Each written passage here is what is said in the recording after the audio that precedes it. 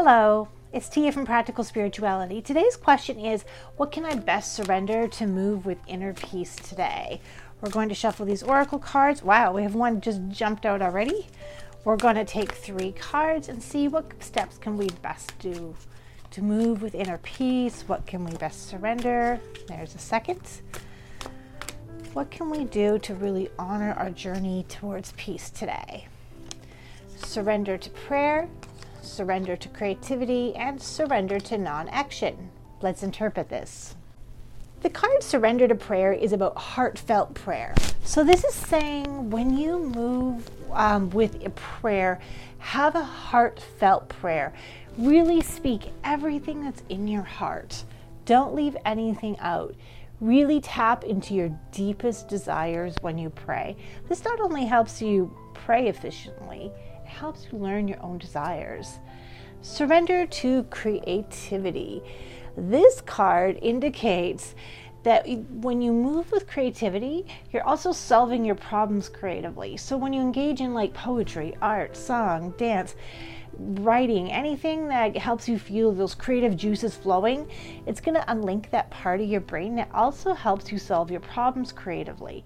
However, as we know through all the mindfulness culture, surrendering to non-action is really big. Right now, we have a culture that's really talking a lot about non-action, non-reactivity. A lot of Middle Eastern religions are coming over to the West. So we're familiar with the idea of non-action. But before that, we still had these things when we had a Christian-based Western culture. It was be still and know thy God.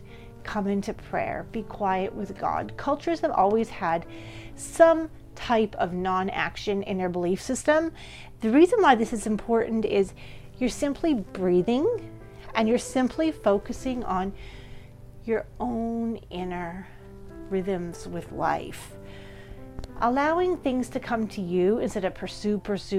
It's allowing others to come to you, your goals to come to you. We do have a performance-based culture, and sometimes it's good to go after what we want, but sometimes we just need the world to respond to us and to come to us too. So speak your prayers deeply, passionately, tap into your desires, move with fun and creativity because it will help you creatively solve your problems because then you're in the creative portion of your brain. But when you've done that, remember, step into action. You're not always going to get what you want by pursuing it and pursuing it. Sometimes peace is found in sitting back and saying, if it's meant to be, it will come to me.